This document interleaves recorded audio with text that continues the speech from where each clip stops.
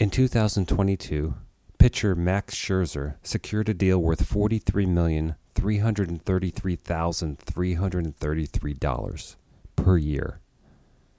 Now, for a moment, let's ignore the $43 million, and let's just focus on that $3,000 at the end, because that measly, seemingly insignificant $3,000, that 0.0007% of Scherzer's entire salary, is still more money than Fergus Malone made in 1874, when Malone was the highest paid professional baseball player in the country, at $2,800.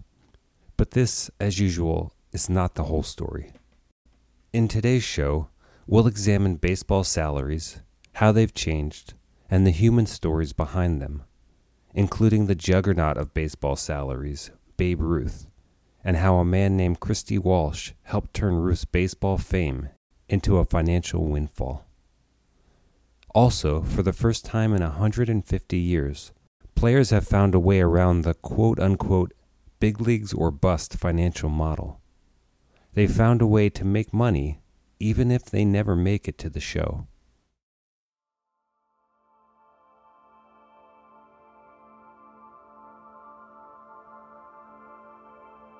You're listening to the Midnight Library of Baseball, where there are no loud noises, no jarring music, only nostalgic, thought-provoking, emotional stories about baseball. I'm Ben Orlando.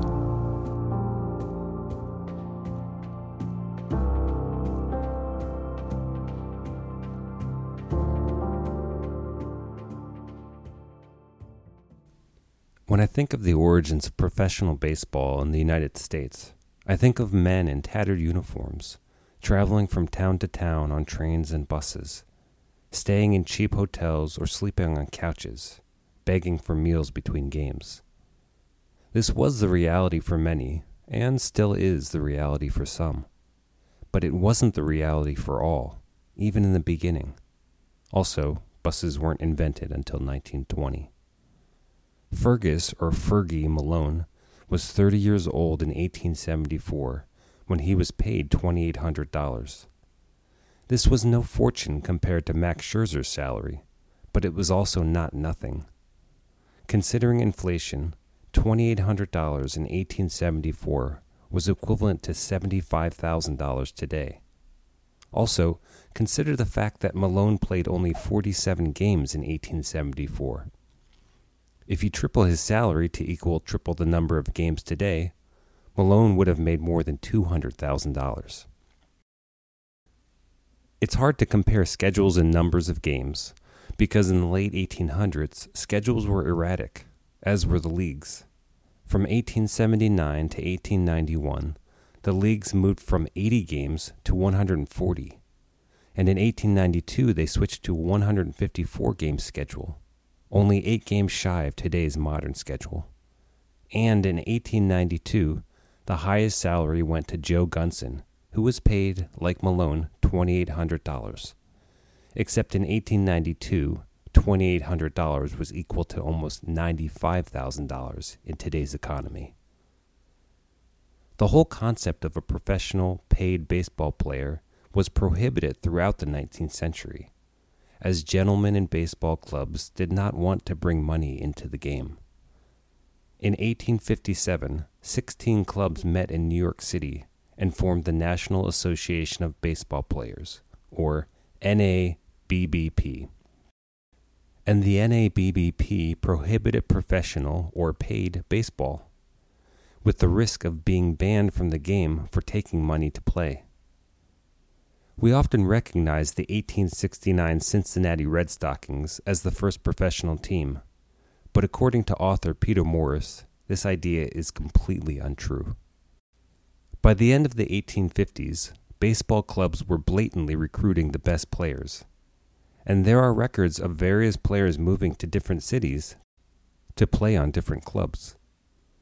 There are no outright logs before 1869 of teams paying players to play baseball, but Peter Morris did a great job of detective work to assemble the truth. Morris found that players were moving themselves and their families to different cities and towns, and it really wouldn't make sense to uproot your life unless there was a financial incentive to do so. And while it was illegal for teams to overtly pay ball players, they found other ways to compensate them. According to one source, a player named Al Reach was recruited by the Philadelphia Athletics in 1865. And while Reach was not paid for his baseball skills, he was, quote, set up in a cigar shop on the South Side with a $1,200 salary and nothing to do, end quote.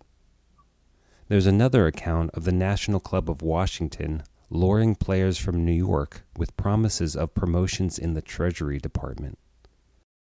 So on the surface, it's illegal to pay baseball players, but a few inches down, you have all these players with token jobs and a lot of winking going on. Another way players were making money at the time was through admission fees. Except there was a glaring problem with this system. Baseball fields in the 1850s and 60s were not enclosed. You had nothing resembling stadiums of today, so it was very difficult to properly collect fees when people could walk onto the field from any direction. But as baseball grew, fences went up, fees increased, and owners took more and more of the share. Definitely by the 1870s, baseball players were being paid to be baseball players, and fans were more readily accepting the idea of paying a fee to watch a game. Little by little, the concept of strolling onto an open field, sitting along the sideline grass to watch a game, changes.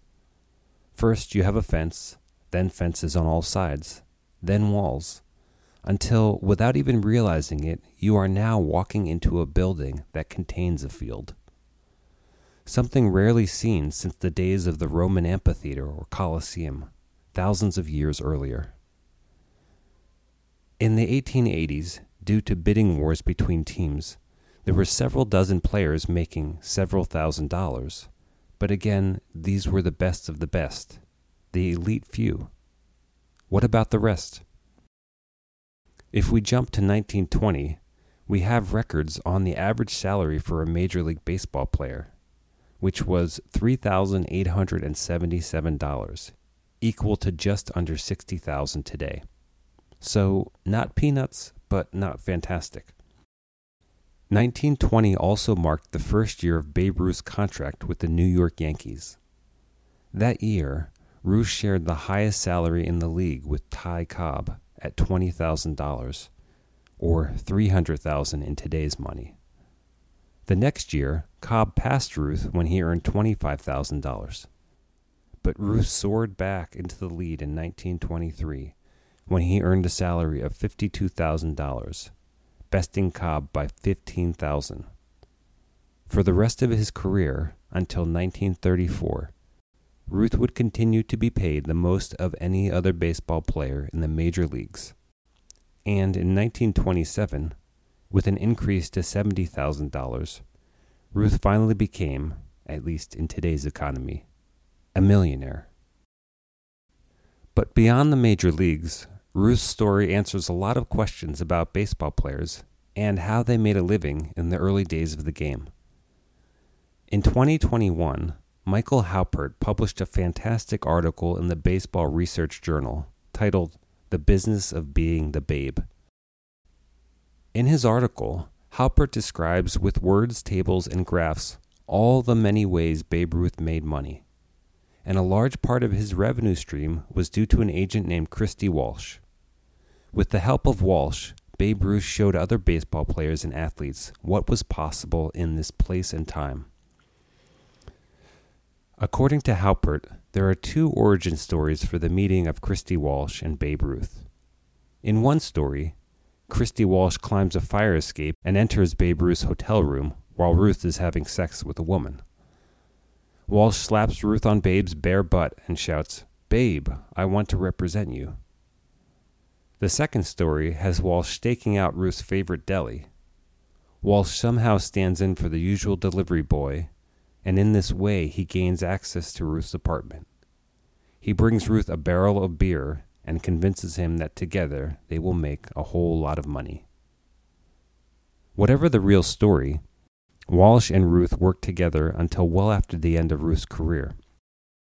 And surprisingly, their first venture together involved ghostwriting. At the time, Christy Walsh had two companies, one as a sports agent and one company specifically focused on ghostwriting stories for celebrity athletes.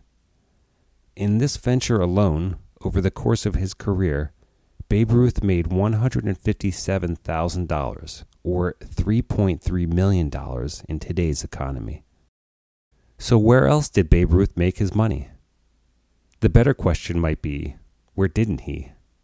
According to Halpert, Christy Walsh ran his business based on the motto of Rod Tidwell from Jerry Maguire, "Show me the money." In other words, wherever there was an opportunity to make a dime, Walsh sent it to Babe Ruth, and usually Babe Ruth accepted. Ruth sold sporting goods. He sold knives. He sold pens. His longest contract was for an underwear company. He was a spokesman for Ben Russ watches, Esso oil, Quaker Oats, and a slew of other products. One of Walsh's early ideas was to create a pension fund for Ruth, so Ruth would have money after he retired. Ruth, it turns out, was against the idea. He wanted to live large, spending every dime and not worrying about the future. But Walsh had his way and managed to put away a few thousand a year. And in the end, Ruth was grateful for Walsh's foresight, as the Sultan of Swat managed to run through most of his fortune by the end of his career.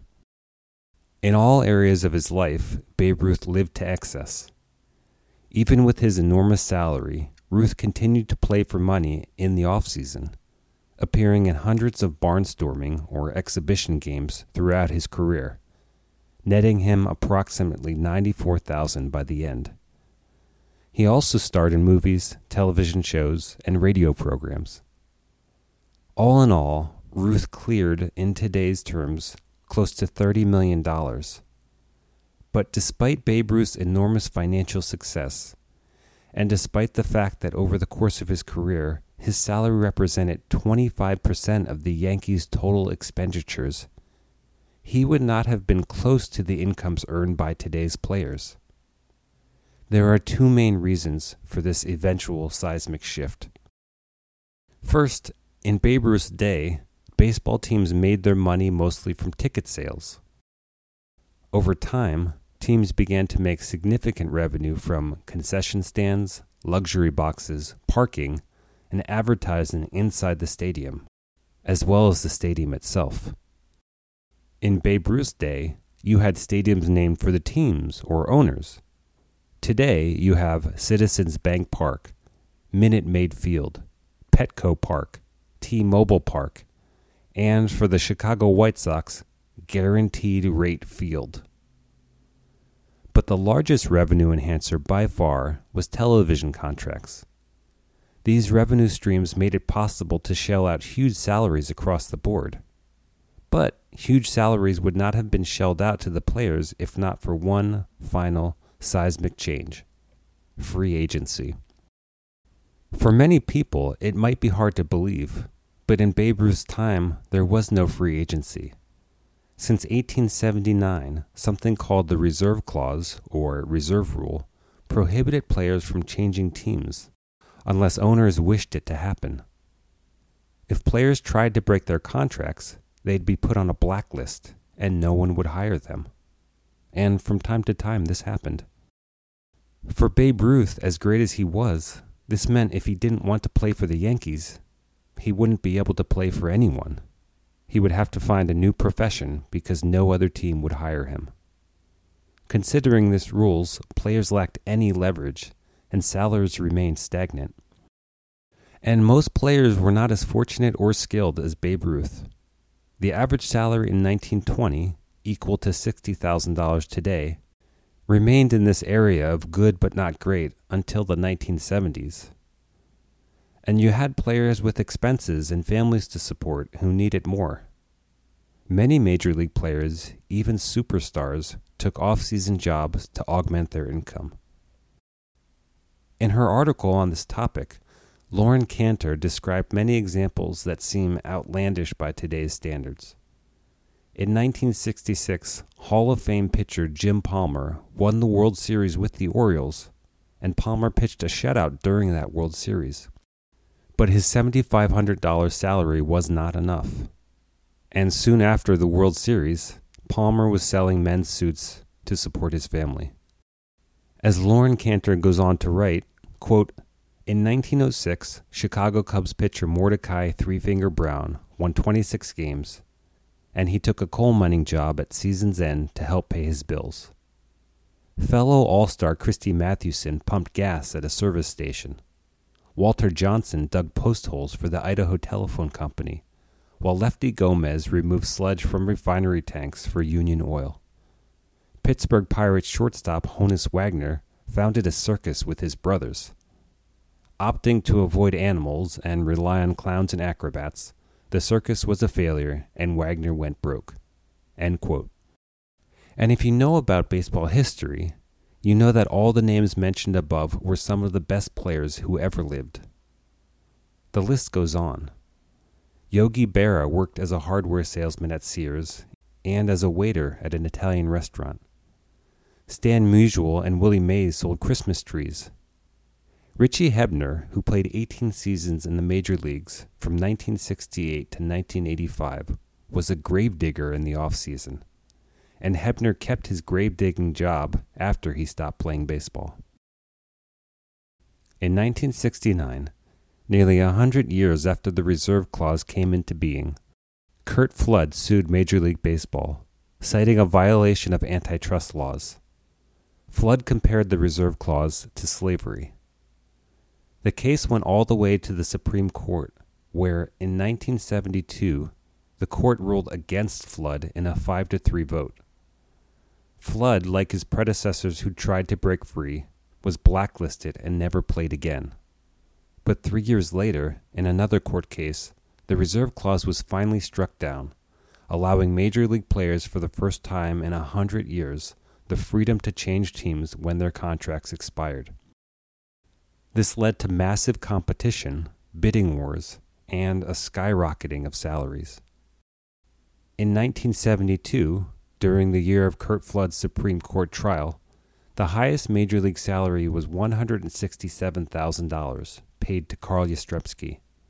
In 1977, 2 years after the reserve clause was struck down, the highest salary more than tripled at $560,000, paid to Mike Schmidt.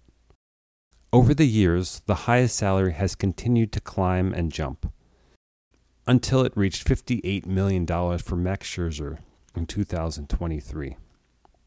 However, Angels pitcher and hitter Shohei Ohtani beat everyone in total earnings, as Ohtani made $30 million from his salary, but $40 million in endorsements. If we look at not the highest salary, but the minimum league salary, we can see an equal rise and spike over the years. The first recording of a minimum salary was in 1967, with a base of $6,000. That's equivalent to $55,000 today. In 2023, the minimum salary for a major league player was $720,000, which is slightly less than what Babe Ruth was making when his salaries towered over everyone in the league. It makes sense today to pay baseball players so much when you consider the revenue streams involved, and when you also consider the weeding out process that leaves tens of thousands of hopeful players forever standing outside the door. Like in most professional sports, your enormous salary not only represents your worth, but also the sweat and tears of the people you climbed over to get where you are. Today, the situation is much better for major league players, but still rough for minor league players, who average between $4,000 and $14,000 per year. But what's different today is that major league prospects making their way through the minor leagues have an option available to them that did not exist for players 150 years ago, even 20 years ago. It's an option to allow them to hedge their bets and support themselves even if they don't make it to the major leagues. It's called income pooling, and it's catching on. In 2017, a company named Pando was formed by two Stanford graduates, Charlie Olson and Eric Lax. Their goal was to convince minor league baseball players to form income pooling groups, which means this. You form a group of 2 or more players. When one of those players makes it to the major leagues and earns $1.6 million, 10% of that income will kick back to the pooling group, meaning everyone in the group gets a share of that 10%.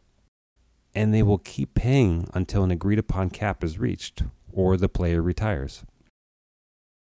And Pando only makes money by taking a cut if a player in the pool reaches the $1.6 million mark. So in this system, there doesn't seem to be a downside. If nobody in the pool makes it big, nobody pays anything. But if 1 or more players do make it, this means they're going to make a lot of money, and a small fraction of that money will kick back to teammates and friends, so those friends can continue to play the game they love, and they can continue to hope. And again, there's no charge to Pando unless somebody makes it. But in a Planet Money interview, Pando founder Charlie Olson hit an unexpected snag.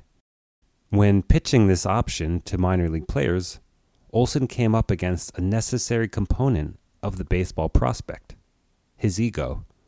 Some players saw the income pool as a way of saying, I don't believe in myself if I take part in this pool. And to reach the major leagues, I have to believe in myself 100%. But Olson had a reply. He asked these players, does your agent believe in you? Of course, they said. Okay, Olson replied. If that's the case, why does your agent have more than one client? If your agent believes in you and believes you're going to make it, then they could earn plenty on just your success. In other words, Olson said, there's no guarantee. Even if you believe in yourself and you are good enough to make it, you still might not make it. And so why not have a backup plan? To date, Pando has signed several hundred players, and there are a few other similar startups out there. And while some of the participants have signed major league contracts, no one has yet paid out. At least not that I've found. If you know differently, please let me know. That's the show. You can find the podcast at my website, midnightlibraryofbaseball.com, and you can subscribe on iTunes, Spotify, Podbean, Google Podcasts, and a variety of other platforms. You can also find me on Instagram at Midnight Library of Baseball and on Facebook. The music is A Long Way by Sergei Pavkin at Pixabay. Good night.